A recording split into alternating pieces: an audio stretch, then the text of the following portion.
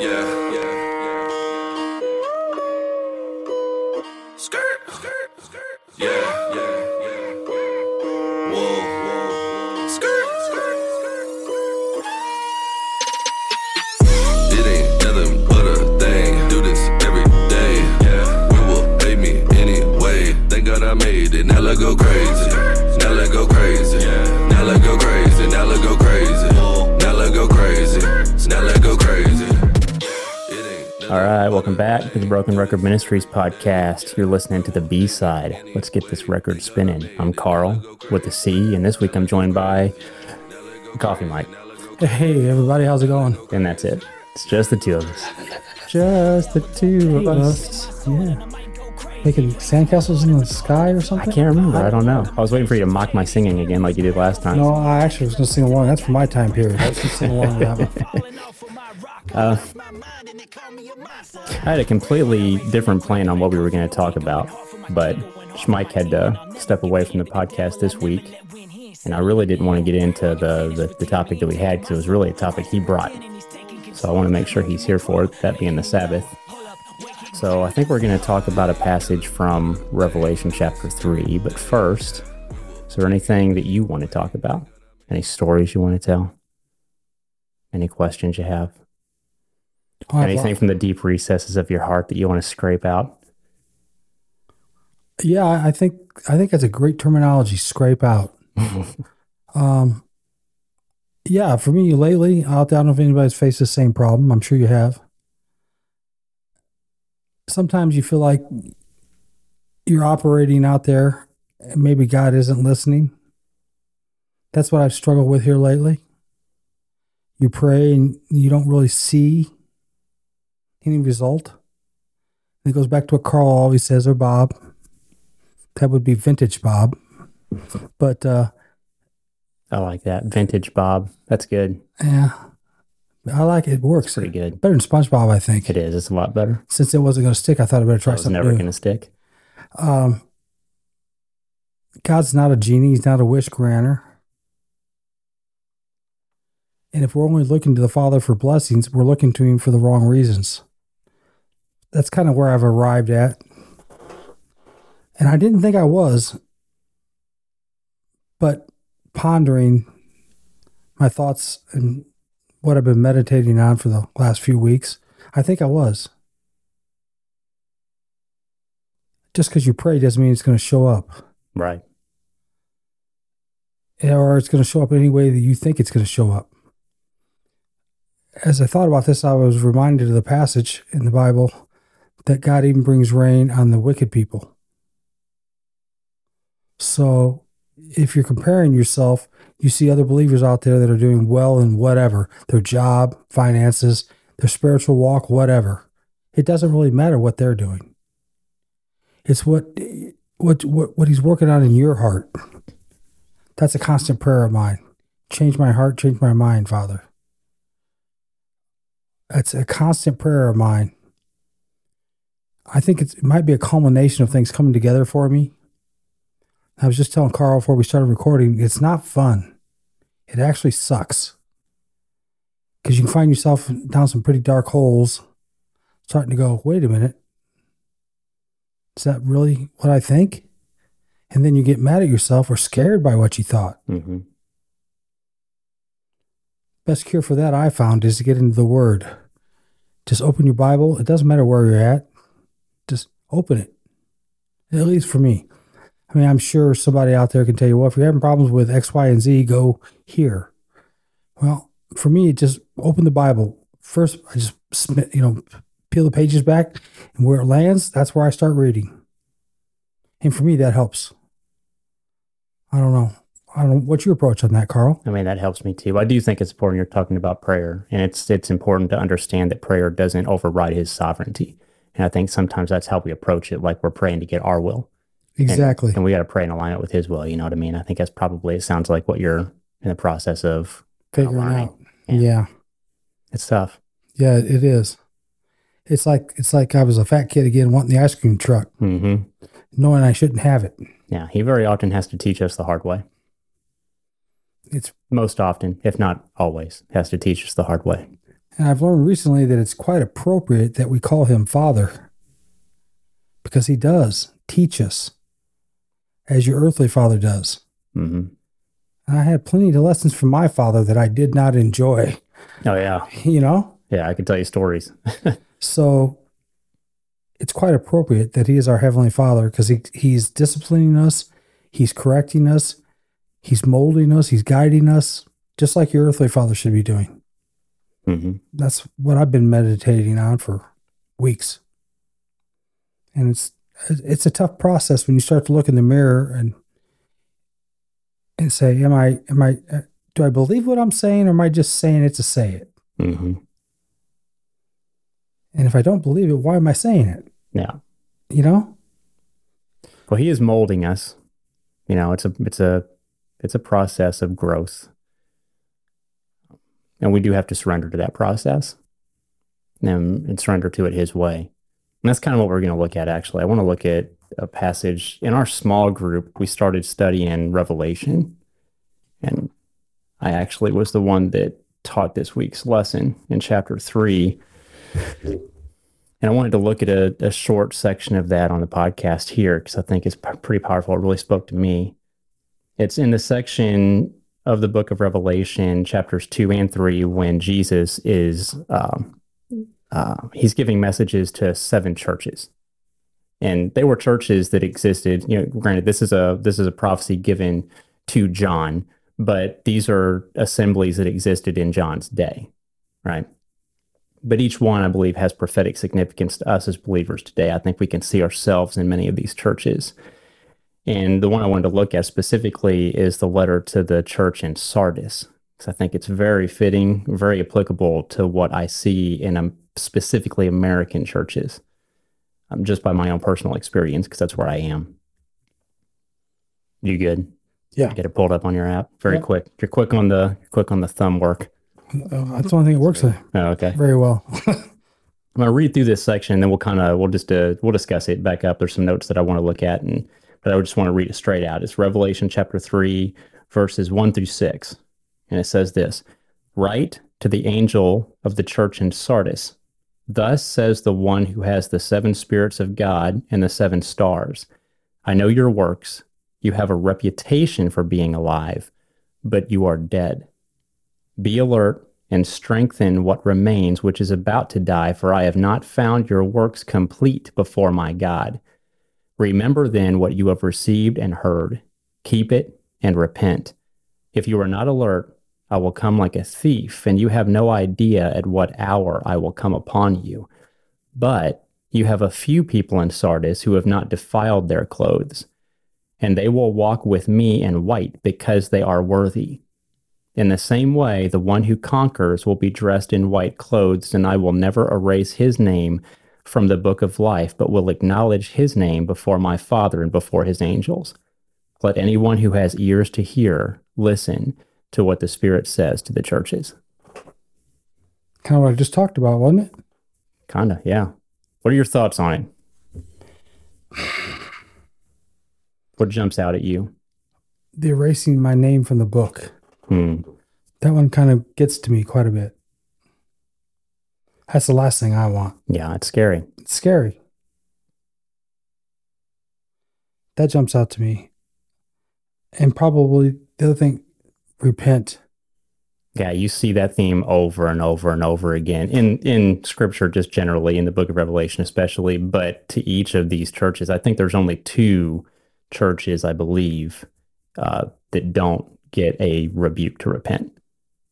Of the 7 churches. Of the 7 churches, Philadelphia, and I don't believe Smyrna, however you say that. I don't believe they get one either. In chapter 2, right? 2, yeah. But the other 5 churches get severe admonishments to repent, some of them. Which just means to turn around. It's implying that you're going in a direction that's not good. And this is Jesus telling you, turn around and live your life the way I define you should. Right? Which Scripture defines how we should live our life, how we should worship, the things that are righteous, the things that are sinful. He has the authority to define those things. And when you come out of alignment with those things, you're to repent and turn back. And that's what he's telling Sardis here. Well, I guess if somebody out there listening want a better clarification on how Jesus defines that, where would you send them in Scripture to do that? As far as sin and righteousness? Yeah, to live their life. I mean, really, I think every believer should purpose in their heart to read all of Scripture. I agree with that. And seek to apply that. As far as, I mean, first and foremost, I think you should read the Gospels and see what Jesus says in his own words. I believe the specifics of the covenant that were given at Sinai are important. I would direct to Exodus chapters 20 through 31 for that. I don't know. Beyond that, I think it's just we need to read his whole word and take his whole word seriously, really. Well, the reason I brought that up, Carl, is I've been asked that many, many times. You know, where do I go to find this roadmap that you guys are always talking about? Mm-hmm. I'm saying somebody's asking me that question. And I point right to the Gospels. But then I also make sure to tell them you need to understand the Old Testament, because most of the New Testament refers back to the Old Testament. Correct. That's why I think understanding what's told in Exodus 20 through 31 is very important. That whole narrative is important, but that specifically is the covenant document that was given. It's important to understand that. I think Ephesians is a powerful letter that's very applicable to us in our time as well. What would you say to somebody while I read it? I don't understand it. What would you say to somebody like that? I don't know. I think Mike last week said you need to surround yourself with people that know more than you. And I agree with that statement. Yeah, I think there are sources that you can seek understanding, but you also need to make sure that you're doing your due diligence to test their human understanding against the word itself. Get to a place where you can understand. Very often, we don't understand things because we're not studying the full context. We're taking somebody else at their word. Or we're just reading a snippet of scripture and we don't understand what's being said because we don't understand the underlying narrative that it's discussing. The whole context. The whole context, which sometimes goes beyond even just the book you're reading. You know what I mean? I do. Like you can't understand, like if, for example, if Paul in one of his letters quotes from the Old Testament 50 times, if you don't understand what he's quoting from, how are you going to understand what he's discussing? Saying. Right. Correct. So I think that's important as well. These are some questions I've had asked of me. I think I answered them properly, but I'm sure there are questions that people think about like that all the time. Well, I think so too. I think the uncomfortable truth, though, is very often we don't want to put the work into understanding. We want somebody else to understand for us and just share their understanding with us. We don't have to labor at it. And realistically, we need to be willing to put the work into studying and to seeking understanding on our own as well. But that might take time away from the Xbox or TV, man. Well, that's too bad, I guess. I guess that's the priorities then. That's the answer. That's the correct answer that many people don't want to hear, though. Many people want the easy answer. Can I go to a short booklet that's going to give me all the information I need? So I never have to study this on my own. I can read it in 10 minutes and have all the information that I need, and I never have to put hours into study. I don't have that answer for you. There's nothing I could point to that I would recommend that I would say you're going to get all the information you're going to need for your full Christian walk in just 10 minutes. It's not going to happen. No way. There's something that hit me earlier today, actually. Salvation, and we'll kind of get into that when we dig into this letter to the people of Sardis a little bit. Salvation is not a moment in time. It's a lifetime. It's a daily walk. Salvation is not just a moment in time. It's a lifestyle. And it takes you an entire lifetime to fully learn to apply that. And it's going to take work. It takes work. But that goes against exactly what our society is set up to do. There is no delayed gratification anymore. It is instant gratification. Instant. And the microwave takes too long. I was getting ready to mention that. Yeah, the microwave society, and even that takes too long. Yeah. Well, 30 seconds before I have hot food. Come on, give me a break. Yeah. And that's really how most people think. Yeah. I know, because I was one of them. I was. You know, I spend a lot of time now reading commentaries, and it's really interesting. The commentaries, some that I have read I'll read a scripture and then go read the commentary on that particular part of scripture, and I'm like, what are these people talking about? That is nothing what the Bible just said. How did they draw that conclusion? These are supposed to be educated theologians. Mm-hmm. And I'm like, how in the world did they draw that conclusion from that. Well, and that's a really good example of what leads us astray more often than not is someone with a lot of education will say something that clearly goes against what the Bible says. But because we're conditioned to believe they're smarter than us, we think I'm just too stupid to understand, so I'm gonna believe and accept what this educated person says in defiance of what the Most High Himself says in His Word, because they're smarter than me. Well, smarter doesn't mean right. Just because they have a high IQ doesn't mean that their opinions are correct. It certainly doesn't mean that they're not injecting their own attitudes. Bias? Yes, their own bias into the text. And that's why you need to seek your own understanding so that you aren't in a position to be led astray by someone who may not have the best intentions. I just don't think it's going to happen for a lot of people. I really don't. Yeah, it's probably not. Discipleship isn't popular. I remember Bob saying one time that he sat for his church, and his church is fairly good sized. And he said he tried to start a discipleship class. And he said he sat there for weeks, and every single week after week, nobody showed up. Nobody did.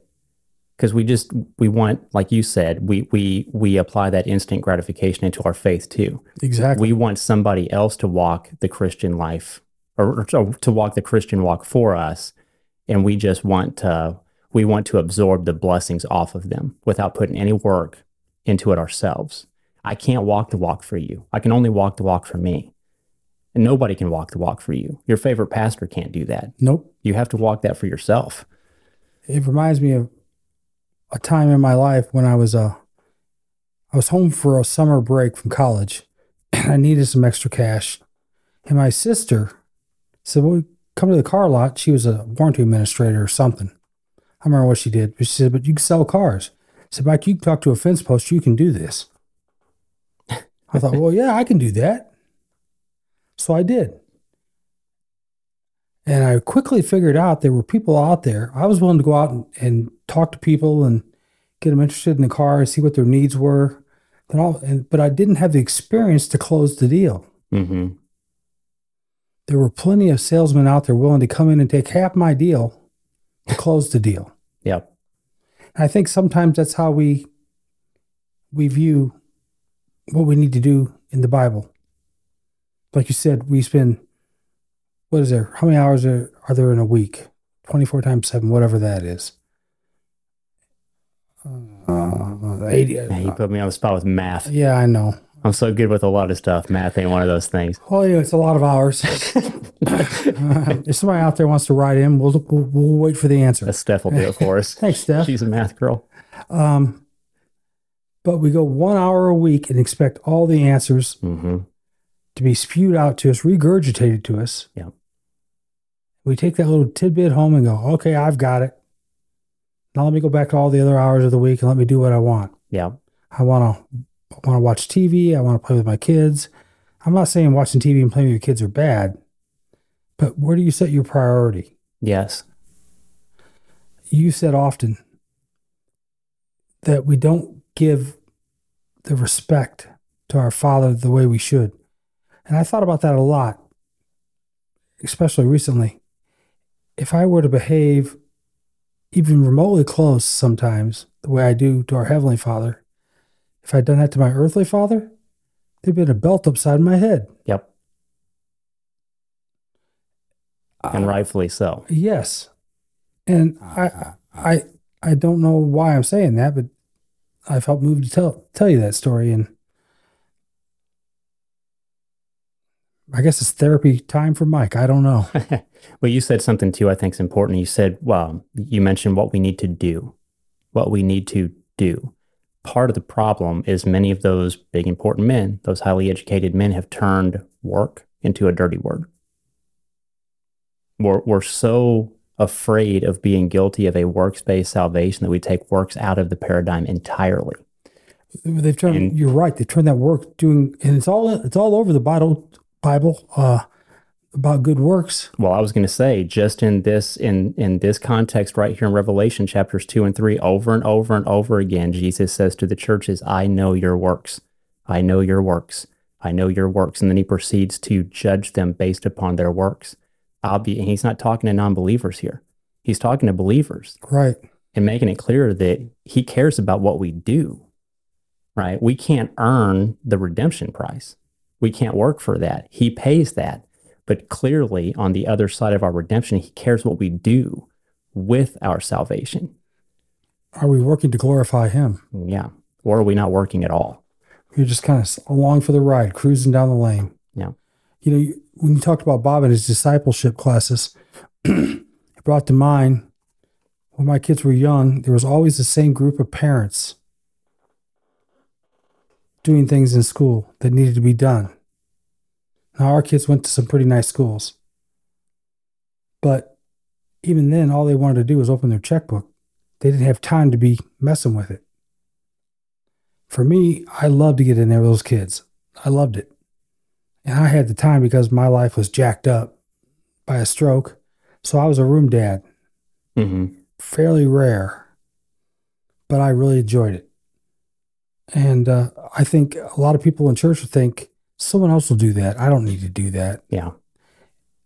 There's your works right there. I don't care if you're the parking lot attendant or I don't care what you're doing.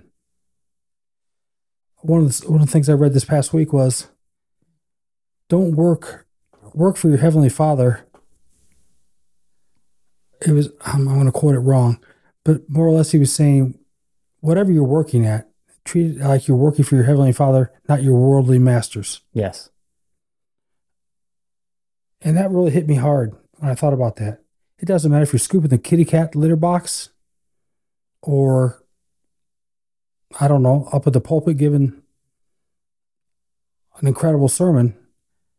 Do it as though you're doing it for him. It'll change your view on how you're doing things. Yes, absolutely. That's where I'm at now. That's actually the reference that he brought to mind when you know, on the round table, when I shared the growing from seeing him as the center of your circle to seeing him as everything, and your circle is just your corner in that existence.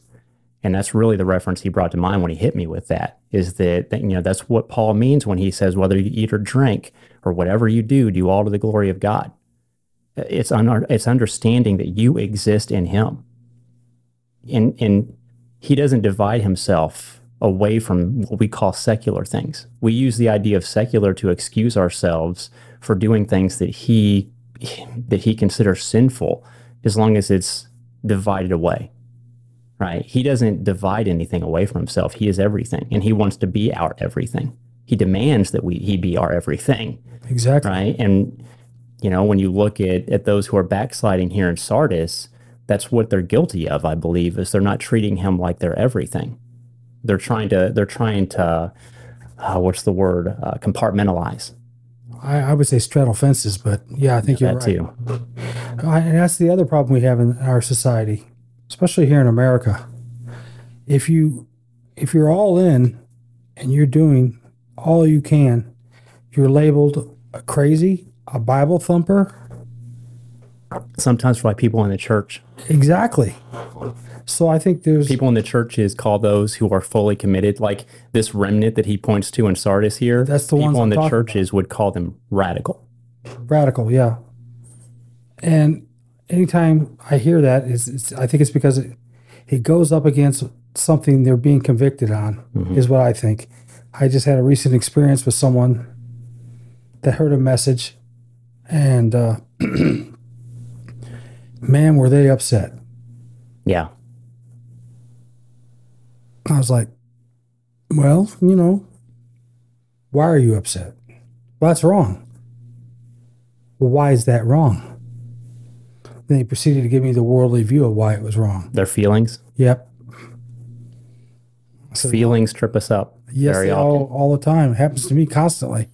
Mm-hmm. Me too. And that's that community we need that helps keep us, you know, in line with what God wants us to do, because they'll speak a word of truth into your life, and while you may not like that word of truth, it tends to come back around. You go, oh, wait a minute. I have a terrible memory, as you know. Mm-hmm. But there are things that you've said, Ronnie said, Bob has said, even Silent Ron has said, that every now and then pop back into my head. And that's from the community. But you can't forget who to go to first. And I can't emphasize that enough. You know, He's got to be your first love. Exactly. I heard someone in a devotional say, you need to have a thankful heart. She starts every day when she wakes up. This person was saying, "Thank you, Lord, for waking me up today." She walks into her office. "Well, good morning, Lord. How are you?" Now, somebody from the outside looking in might want to get her a white jacket. Okay? That's society. That's the world. But I think she's really highlighting how important it is to have him centered in your life. Yes. That's what I took away from it. Not that she's thanking him for lights coming on, the coffee being hot. Thank him for everything. Why not? That's the proper approach, Yep. One lady told me once, she says, I even thought I thank him for the parking spot that was close to the door because my knees hurt. Why not? I think people tend to withhold that. I do too, because they don't view him as their everything. They compartmentalize him. It's exactly what they're doing. Yeah. Like he's too big to care about the little things or to be attentive to the little things, and he's not. Well, I sometimes think people view him as that emergency thing is he's behind glass, break in case of an emergency. Mm-hmm. That's a good analogy. I don't want to bother him about my blown tire or my kids coming home from curfew late or whatever it might be. My kids are grown and gone, by the way, so there is no curfew. But I'm saying break in case of an emergency only. Which means you're treating him like he's just a problem solver for you. Or a blessing giver. Blessing giver. And he's not your everything. These are some of the thoughts that roll around in my head all the time. Well, there's a couple things I want to dig into in this passage a little bit. But first, I think we're going to go ahead and take our song break. This week, we're going to play a song from A$AP Preach called My Lane. Again, be sure and stick around, catch us on the other side, and we'll dig into Revelation chapter 3 just a little bit deeper. Thanks for listening.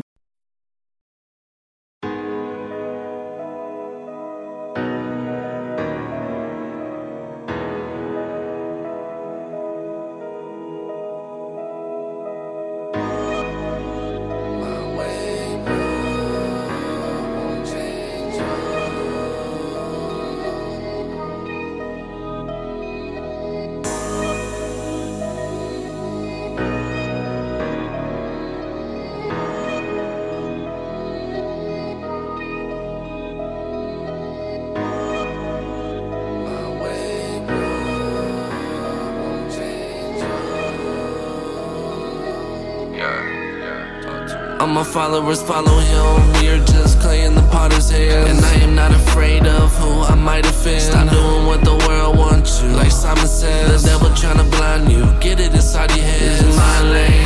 Got an army right behind me. This is my way. All that sin I had was wiped clean. Let me tell you about the Lord of Lords. Rain and blessing, there is more in store. I see a rainbow. Don't know where you're going, you need to pray more. Sun shining like diamonds, but will I break? No. You have a purpose, but you all in my lane. You don't need to follow me, cause we're going down the same road. Many change, but I won't go into my feelings. Show love to your city, to my city. Show love to my face, then gossip. I see it too often.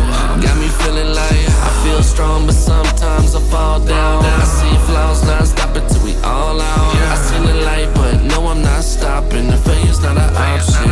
Only way I want you in my lane if you're gonna roll with Christ. I don't want you rolling left, I just want you going right. I see you plotting on D-low and hiding it below. You ain't doing this for God, why you following me for? Riding all of my way. See you riding all of my way. Quit riding in all of my lane. See you sliding in all of my way. See you riding in all of my way. Quit riding in all of my lane. And my loss on me, now homie, and no more mouth licking. I stopped, homie, he died on the cross for me. I cried slowly, and they took the fall for me. I'm alive, homie, cause he died for me. My goal is to tell the whole world about your goodness. And I try to change my life, but I just couldn't. I'm just trying to live righteously. The devil in my ear trying to lie to me, yeah, yeah. We always act like we know what to do, yeah. Trying to fight each other all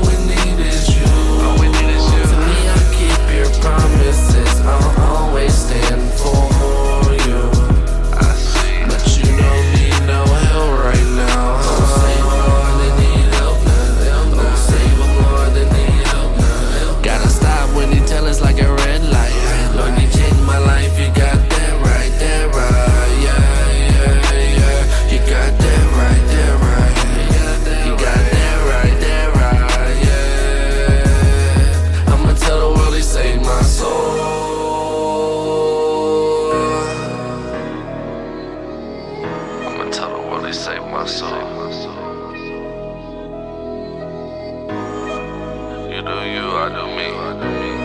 I got my own lane, you got your own lane. Stop doing what the next man's doing and do what God tell you to do. And we are back again. That was My Lane by A$AP Preach. So I want to reread one of the verses here. It's Revelation chapter 3, verse 2. And he says to the broader community of the church in Sardis, he says, I have not found your works complete before my God. There's a couple terms that I want to dig into. The first one is complete. In the Greek, that is plerou, and it means to make full. So it's sort of like this glass, I know people listening can't see, but like this glass of water, like this cup of water. When it's drained like 3/4 of the way down, it's not full. Right. To bring it up to fullness, to fill it to the brim, is to plerou, is to make it full. He's saying your works are a half-filled glass, and I need you to fill the glass up all the way. Works there just for those who might be tempted to try to sanitize what Jesus is saying to make it more in line with church doctrine. Works there is ergon in Greek, and it literally means a task assigned to a worker. There's no way to sanitize this down. He's talking about actual physical works that you do. Obeying him, obeying his commandments when he lays something on your heart, you're in the individual will when he lays something on your heart to do, obeying that. The broader will when he gives a commandment in scripture, obeying that. He's saying all of that needs to be completed. All of that needs to be brought to fullness. And he's telling the people in Sardis, you're not doing that. He says, you have, what does he say later? Or actually, before that, I guess. I know your works. In verse 1, he says, I know your works, again, is argon, same word. You have a reputation for being alive, but you are dead. Saying on the surface, they look good. They look pretty good on the surface, but on the inside, dead. That's what I was talking about, alluding to earlier. That scares me. It truly does. It's almost like that Michael Jackson song, The Man in the Mirror. You look at the mirror, that's who you are. That's what you. But is that a true representation of who you are? Mm-hmm. Yeah. Are you saying this to sound good? To puff yourself up? What's your motive? Yes, exactly. What's your motive on that? And I think that's probably what he's saying to the people in Sardis here. I see past the veneer, and I see in your heart, and I see your motive, and your actions don't match your heart. Was it David that said, "Oh Lord, search me out, search my heart"? I believe in Psalm 51. No, that's I'll have to but yes, he did. It's one of the Psalms where it says that. I've prayed that prayer, and I will continue to pray that prayer because I don't want to be one of the members in this church that you're describing. I don't want to be a hypocrite. I don't want to speak it and not walk it. That scares me to death. I wasn't sure if I was going to contrast that, but you said that word hypocrite, and I think I have to now. We like to point the finger at the Pharisees. You know, Yeshua, he repeatedly rebukes the Pharisees, so it's easy for us to sit back and say, aha, the Pharisees were so bad. I want to read something that he said to the Pharisees that contrasts really powerfully with what he's telling Christians in Sardis, so that we're not tempted to point the finger at them and not see that we're guilty of the same error ourselves. I know I am at times. Yeah. That's what scares me, because I don't want to be. We're all guilty at times. That's why I said, yeah, I wasn't saying, yeah, I know you are. I figured you just with me. No. I also want to point out, I haven't, B-side this week, not one mention of your man card violations. Not one. Well, I figure you beat me. You've been very kind. For Ronnie on the A side enough. I like the A side, but I'm going to call it the round table to make him happy. If it's that important to him, I will call it anything he wants. But I like what Bob said about being an H table, because that's what we've got here. Yeah. For those that can't see, I've got a weird setup to make this all work, and it does look like an H. It's definitely not round. So in Matthew chapter 23, it's one of the sharpest rebukes that Jesus gives to the Pharisees, and it lasts the entire chapter. He rebukes them all the way through chapter 23, and it's the religious leaders in general, but narrowly focused on the scribes and Pharisees in particular. He starts right off the bat. Chapter 23, verse 1, Then Jesus spoke to the crowds and to his disciples. The scribes and the Pharisees are seated in the chair of Moses. Therefore, do whatever they tell you and observe it, but don't do what they do because they don't practice what they teach. Hypocrisy. So he's saying, I'm not going to get into the weeds on the chair of Moses. I think archaeology has shown that was probably a literal thing in the synagogues. But what essentially he's saying is they teach the law of Moses. So when they teach the law of Moses, obey every word of that because that's from me. But what they do is hypocritical. They're not applying the law of Moses to themselves. They're demanding that you apply it, but they're not living in accordance with it. He makes that clear, and I'm not going to get into it, but in Mark chapter 7, there's an exchange between Jesus and the Pharisees there as well. And they're criticizing him for not adhering to their man-made traditions about ritual hand washing, which is not in the Bible anywhere. And he refuses to. And then he points out how hypocritical they are by specifically using the example of the fifth commandment, which is honoring your father and your mother. And he points out that they find excuses to disobey the fifth of the big 10 commandments and then have the audacity to tell him that he's a sinner because he's not applying their man-made traditions. And he says in Mark chapter 7, verse 9, you've become experts at setting aside the commandments of God in favor of your own traditions. Now, if we're being honest with ourselves, does that sound familiar? That's pretty much just about every church anymore. We call it good doctrine now. So did the Pharisees. And they had generations of godly men in their history going back hundreds of years that were saying the same thing. So just because a lie is old, I've said this before, a lie does not become true with time. It's still a lie. It's still a lie, no matter how old the lie is. And then later, this is the part that I actually wanted to highlight. I don't have it highlighted in my Bible because this is new.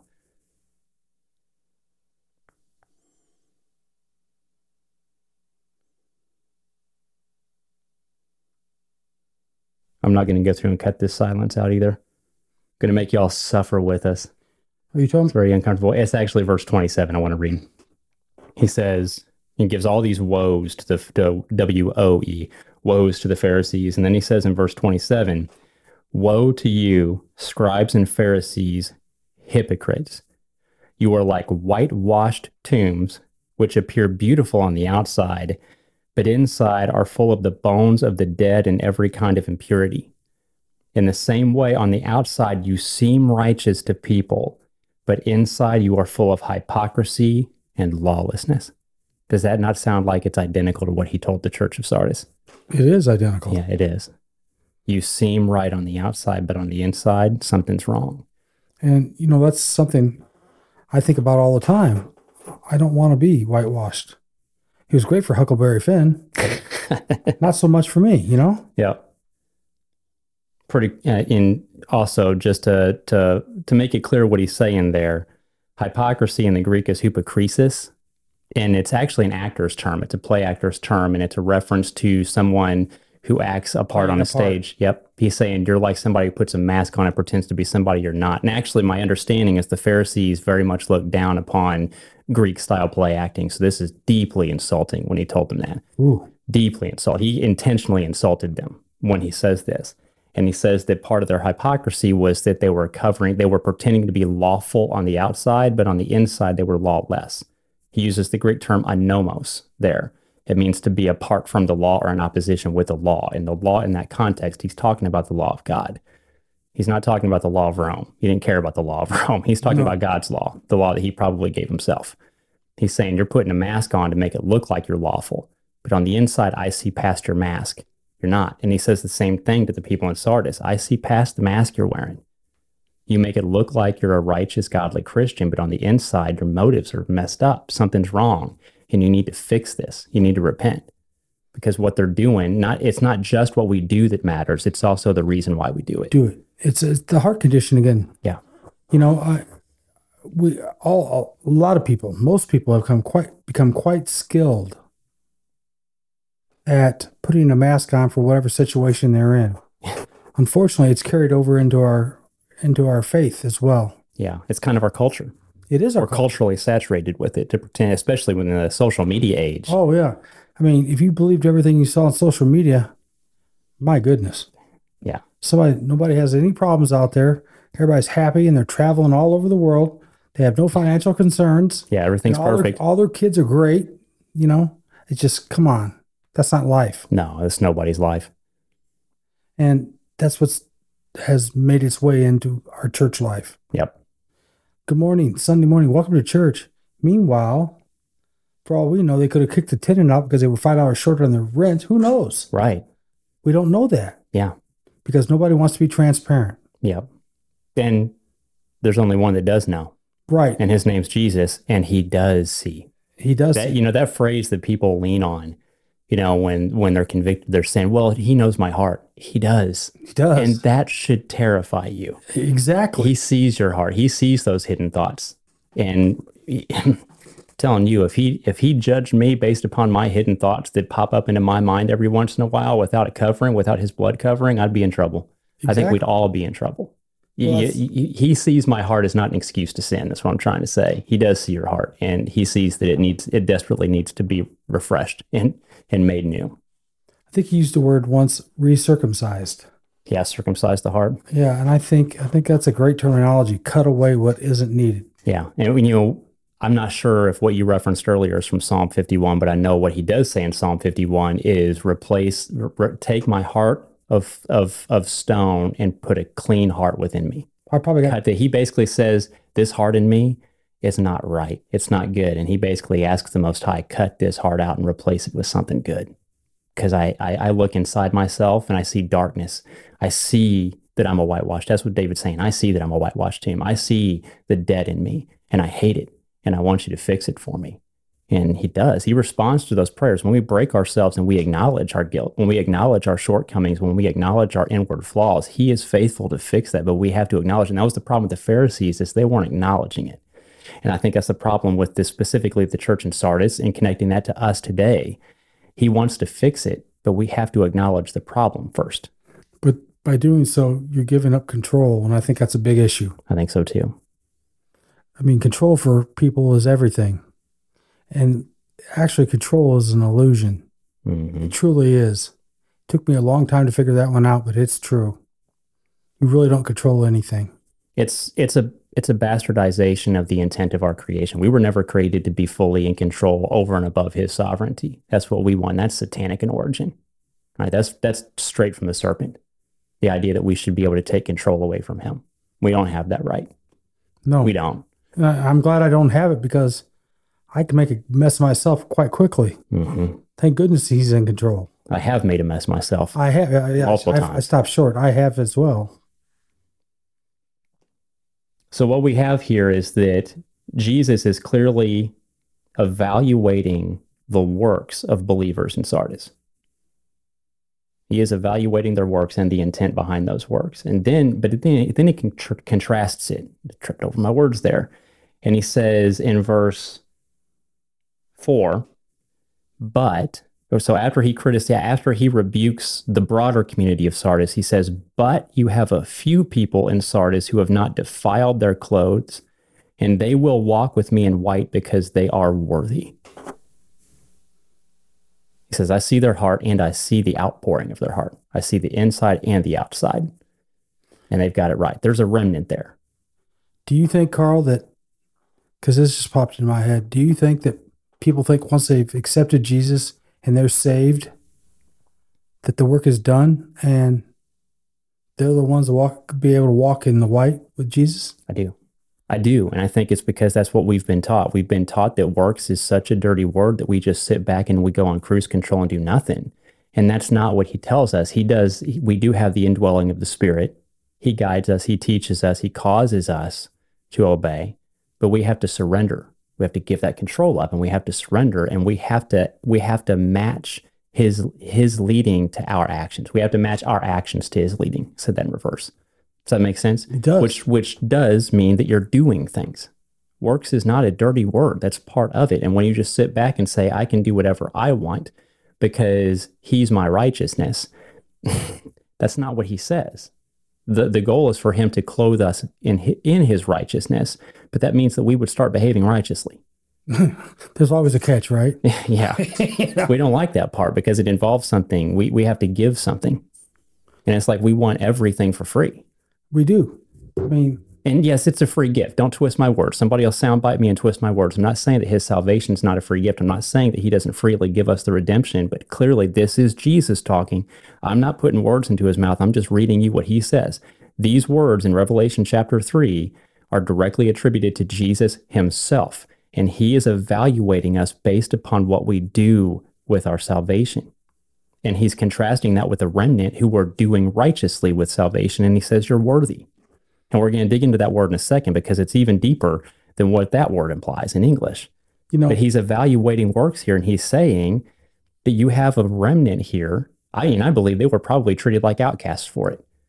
You know what I mean? I think you see the same paradigm in the churches today. When there's a group of people that are like, we're not going in the right direction, typically they get treated like outcasts and pushed to the side. And that's or the church splits and yeah, you see that a lot too. If we could just unite Jesus's brides here in America, just start here in America. Can you imagine the force for good? Can you just think about that for a minute? Yeah. A lot of churches can't agree on the proper way to give or to receive.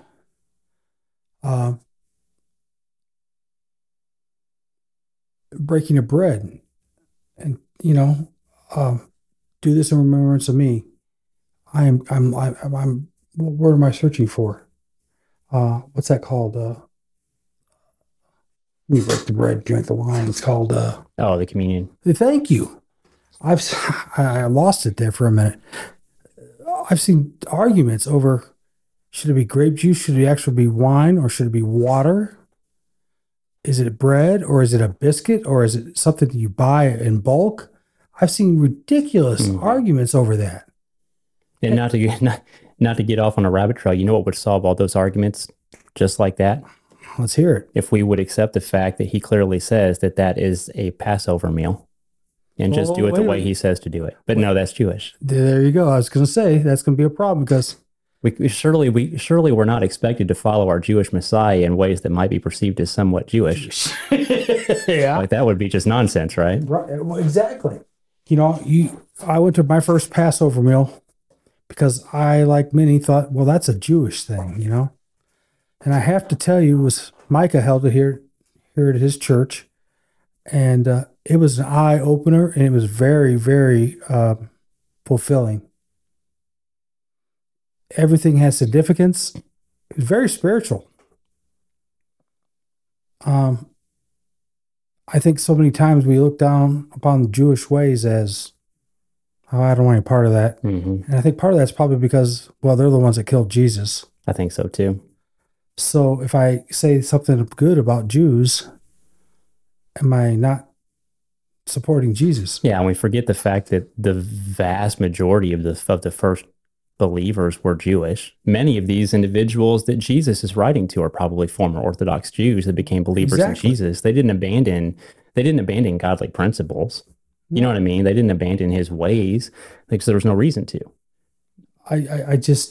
We have a problem with, I call it flag flying. I'm under the flag of X, Y, and Z church, and what they're doing is right. What everybody else is doing is wrong. We got to get past that. I'm not going to go off into the ditch on this, but man, I agree. Yeah, we just need to get back to his ways, doing his way, What does the Bible say? Yep. Bible says this. That's what we need to do. I don't care that great grandmother used to do it this way. That doesn't mean that that's right. Right. So what? If it doesn't say it in the Bible, great-great-grandmother was wrong. Yeah. Love her, great quilt maker, but she was wrong. Yeah, don't let sentimentality lead you astray. Before I dig into what this word worthy here means in the Greek, I want to look at something. There's this book that Steph got. It's called The New Manners and Customs of Bible Times. It's really fascinating, and they get into to certain ways of living that kind of clarify some idioms and parables that we find in Scripture. And there's one part that I turned to today, and it's about winnowing. Is that bookmarked? It is. I did do a bookmark. Gold star for Carl. Yeah, you're proud of me. We're going to get a gold star board up here. And it's about winnowing. And you see this, analogy used frequently in scripture from the prophets like Amos all the way through, John the Baptist says that his winnowing fork is in his hand about Jesus and that he's going to clear his threshing floor is what John the Baptist says. Where does he say that? Matthew chapter 3. And Jesus uses that terminology for separating the wheat from the tares, Matthew chapter 13. You see it frequently. This gets into the specifics of how that worked. And I think it gives us some clarity because I think the reason this is important is because sometimes I think God's doing something in our life and we're looking for answers. What are you telling me? And I think it's helpful to understand what he's doing and why. Because I think very often we come to hard times and we think that automatically we've done something wrong, and that might not necessarily be the case per se. It may just be that he's sifting you.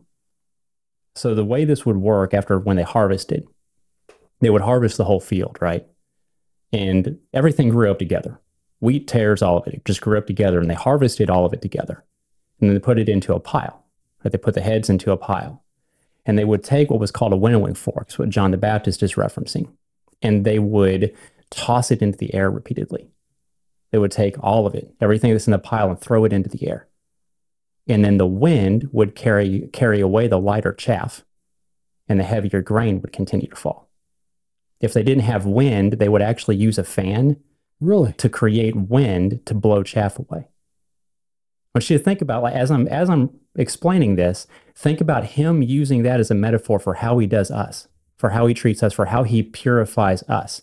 Throws you into the air, creates wind to blow away chaff. Right? We automatically think the storms are bad. And the storms he might be using the storms, the wind, the throwing, the tossing to mold you, right? To make you more like him. When they would work that down, then it would get to a point where the fork would no longer pull stuff up, but there's still chaff there, so they would use a winnowing shovel. Same thing. Use the shovel, throw it up in the air repeatedly. Over and over again, they do this until they got as much of the chaff out as they could, but that didn't completely purify the harvest, right? You still have the tares and the wheat together, and you still have the wheat covered in chaff, covered in things that aren't good, right? Yeah. So then they would take something called a sieve, and it was like a bag with holes in it, and they would put it into a sieve, and they would violently shake this. And I think they would even put other debris in there to beat against the grain to break away the bad parts. So they would violently shake this so that all the bad parts would be broken off and the grain would fall. The grain would fall through. And then they could separate the wheat and the tares based on color, because when wheat matures, it turns yellow. When tares mature, they turn black. Of all colors, they turn black. What a picture. Isn't it? Also, just as a side note, tares, if eaten, if the tare grain is eaten, it causes they're bitter, and they cause dizziness and sickness. That's interesting. That's a pretty cool book, Carl. Yeah. Kudos to you, Steph. So the reason I read that out, or I explain that out, is because it's really important to understand that's what he says he's going to do with believers.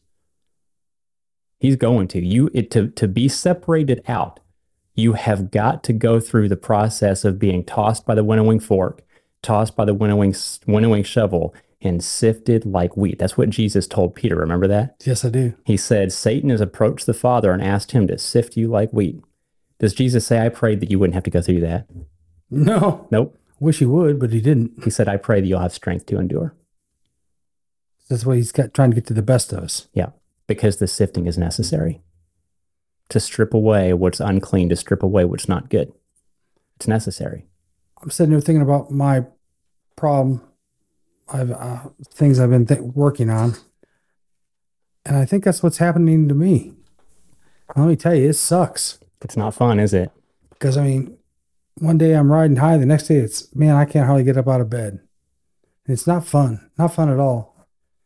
But viewing it as you described what they were doing with the wheat, to refine it, mm-hmm. I need to make sure I'm always looking at the storms as a refinement of me from God. Yeah. Not hating the storm for what it is, but loving the storm for what it's going to do for me. Exactly right. And understanding that he's the source of the storm. He's the source of the storm. But how many times have you heard people say, why does God allow this to happen? Why this, that, or the other? You know, my little brain can no way, shape, or form comprehend his master plan. I arrived at that long ago. But I still try to apply my logic to his plan. Mm-hmm. It doesn't work. Not even close. We naturally want answers. Yes, we seek answers. I think he's designed us to be inquisitive. And sometimes we allow that inquisitiveness to get out of control and get in the by way. our flesh nature, by our fallen nature. And we start asking questions of him that we shouldn't be asking. I think the question we should always be asking when he places us in the sieve is, what do you want me to learn from this? What chaff am I still holding on to that you want me to let go of? That should always be our question. And in his due time, when the time is right, he'll answer that question. We have to be patient with it, though. We have to be patient with the process and always surrender to his sovereignty and always be grateful through it. The key word there is grateful. Mm-hmm. Ronnie likes to say, praise him in the hall, praise him in the... I mean, he's right. Good or bad, keep going. Yep. So, and I'll close with this and I'll give you the final word. Remember, don't recoil. You don't have to, your final word can be a prayer. I don't care. So part of that process was, if you recall, the winnowing fork, you toss it up and heavier grain would fall and the lighter chaff would blow away. Worthy here. So he says, I'm going to read this again, but you have a few people in Sardis who have not defiled their clothes, and they will walk with me in white because they are worthy. Worthy there is axios in Greek. It literally means weighty. Weighty. As in to draw down the scale. That's literally what it means. Which goes perfect with the wheat thing. Yep, the wheat. Heavier. Weighty in the sense of drawing down the scale, because in that time, they use scales to assign value. And he's saying that you draw down the scale of value. You draw down the scale. Wheat is valuable, chaff is not. Chaff is useless. It's just for burning. But wheat has value. He's saying that because of your deeds, you draw down the scale of value. And again, this is in the context of him contrasting their works. Jesus, not me, not my opinion, Jesus is contrasting and evaluating the works of the broader community in Sardis and the remnant in Sardis. And he tells the remnant, you are more valuable in my sight because you haven't neglected the deeds that I've told you to perform. We can increase or diminish our own value based upon what we do with our salvation. We can tarnish ourselves. He says that they were refusing to defile themselves. You know, that's always, and when we talk about defiling clothing, that's a metaphor for sin. They refuse to be covered in sin. He's not saying they're sinless. Nobody is. Right. But I guarantee you what they were doing when they became guilty of sin, they were acknowledging it and repenting and giving it over to him. And the broader community in Sardis was not, because they had become casual about their sin, I believe. And that's what I see in the American churches today. I see apathy towards sin. I see a casual attitude towards sin, toward the things that he defines as sin. And I don't see a seriousness about it. I think it's because the world was shoving down everyone's throat, trying to, that it's okay if they're doing that. You should be tolerant. I wish that word was never in our English language. It's used, overused. It's abused. Abused, thank you. You've got to acknowledge the sin. We mistake being kind towards sinners with being accepting of sin. And those are two different things. And you're right. It's out there. It's all over the place. Yeah. I mean, you see it almost any Sunday in any church, you'll see it. The hard sermons are no longer taught as much as they once were. I think because they don't want to offend, another great word, people. Mm-hmm. Because they want them to come back and put the cheeks in the seats, as our dear friend Pastor Micah would say. It's not about cheeks in the seat. It's about souls that are saved. Yep. that hear the truth. That's kind of my final thought there, Carl. All right. I'll just close it out with what Jesus says. Oh, you taught me now. Okay. Let anyone who has ears to hear listen to what the Spirit says to the churches. That says it all. We can either choose to obey, to do things His way, or we can choose to do things man's way and hope for the best. But I've seen what happens then. yeah, it's not good. No. He has a way that's right. He defines it in His Word, and it's long past time that we start believing what He says. Before you go, though, one final question. Why do you think the word works has been turned to what it is today? What do you think's driving that? Is it because people don't want to do them? And it's nasty to say? Or I mean, what's the story behind it? What do you think? Very, very, very short answer, because we could do an entire episode on that and probably will in the future. When most people think of works, they think of obeying the law. And we have demonized the Father's law to the point where we have almost, in Christian theology, turned obeying the law itself into a sin. And that's a problem. We've almost turned sin on its head and made it out like it's unchristian to even obey the Father when He gives a commandment, especially when it's one that's perceived as Jewish. I think that's in my study of church history and the way things evolved, I think that's at the heart of it. So we're back to it being a Jewish thing again. Mm-hmm. Yeah, I can see that. Ultimately, works is a dirty word, but the dirtier word is law. We hate the word law. Absolutely hate it. Even though, like I read from Matthew chapter 23, when Jesus is sharply rebuking the Pharisees, it was because they were concealing lawlessness in their hearts. Not lawfulness, lawlessness. And in another place, when he's talking about the final judgment, I'll end it with this. When he's talking about the final judgment, and he says that on that day, individuals will come to me and say, did I not do many works in your name? Did I not perform many mighty deeds in your name? And he'll say, depart from me, I never knew you, you workers of lawlessness. That's in a future new covenant final judgment context. And he is still rebuking people for the same reason he was rebuking the Pharisees for having a lawless heart. That's something to keep in mind. Jesus clearly didn't think that law was a dirty word. He clearly didn't think that works was a dirty word. Well, I think your idea of an episode on works is great. I'm sitting here, I got 9,000 questions popping in my head. Yeah, maybe we'll just do an episode just on asking questions and digging into the word and seeing where we come together on it. But I do think a lot of it also is people are afraid of falling into a works-based salvation. And what that essentially means is you believe that you can get to heaven without Jesus. That you can somehow, you can Be a good enough person? Yes, you can obey your way to heaven. That's not what I'm saying, and that's not what Jesus is saying. But there are rewards for choosing to align yourself with Him. And that involves what you do. That involves how you live. It involves how you worship. And that's biblical. So we've got to get away from the idea that we're so afraid of being works-based salvation that we're not doing any work for Him. Right? If you believe in Jesus and you believe that He paid the redemption that you can't pay yourself, you're not engaging in a works-based salvation. You just understand that He has a way that He calls right, and He wants you to follow Him in it. And that's where we need to be, and we need to make sure that we're aligning our way with His way in everything. He needs to be our everything, not just the center of the circle, everything.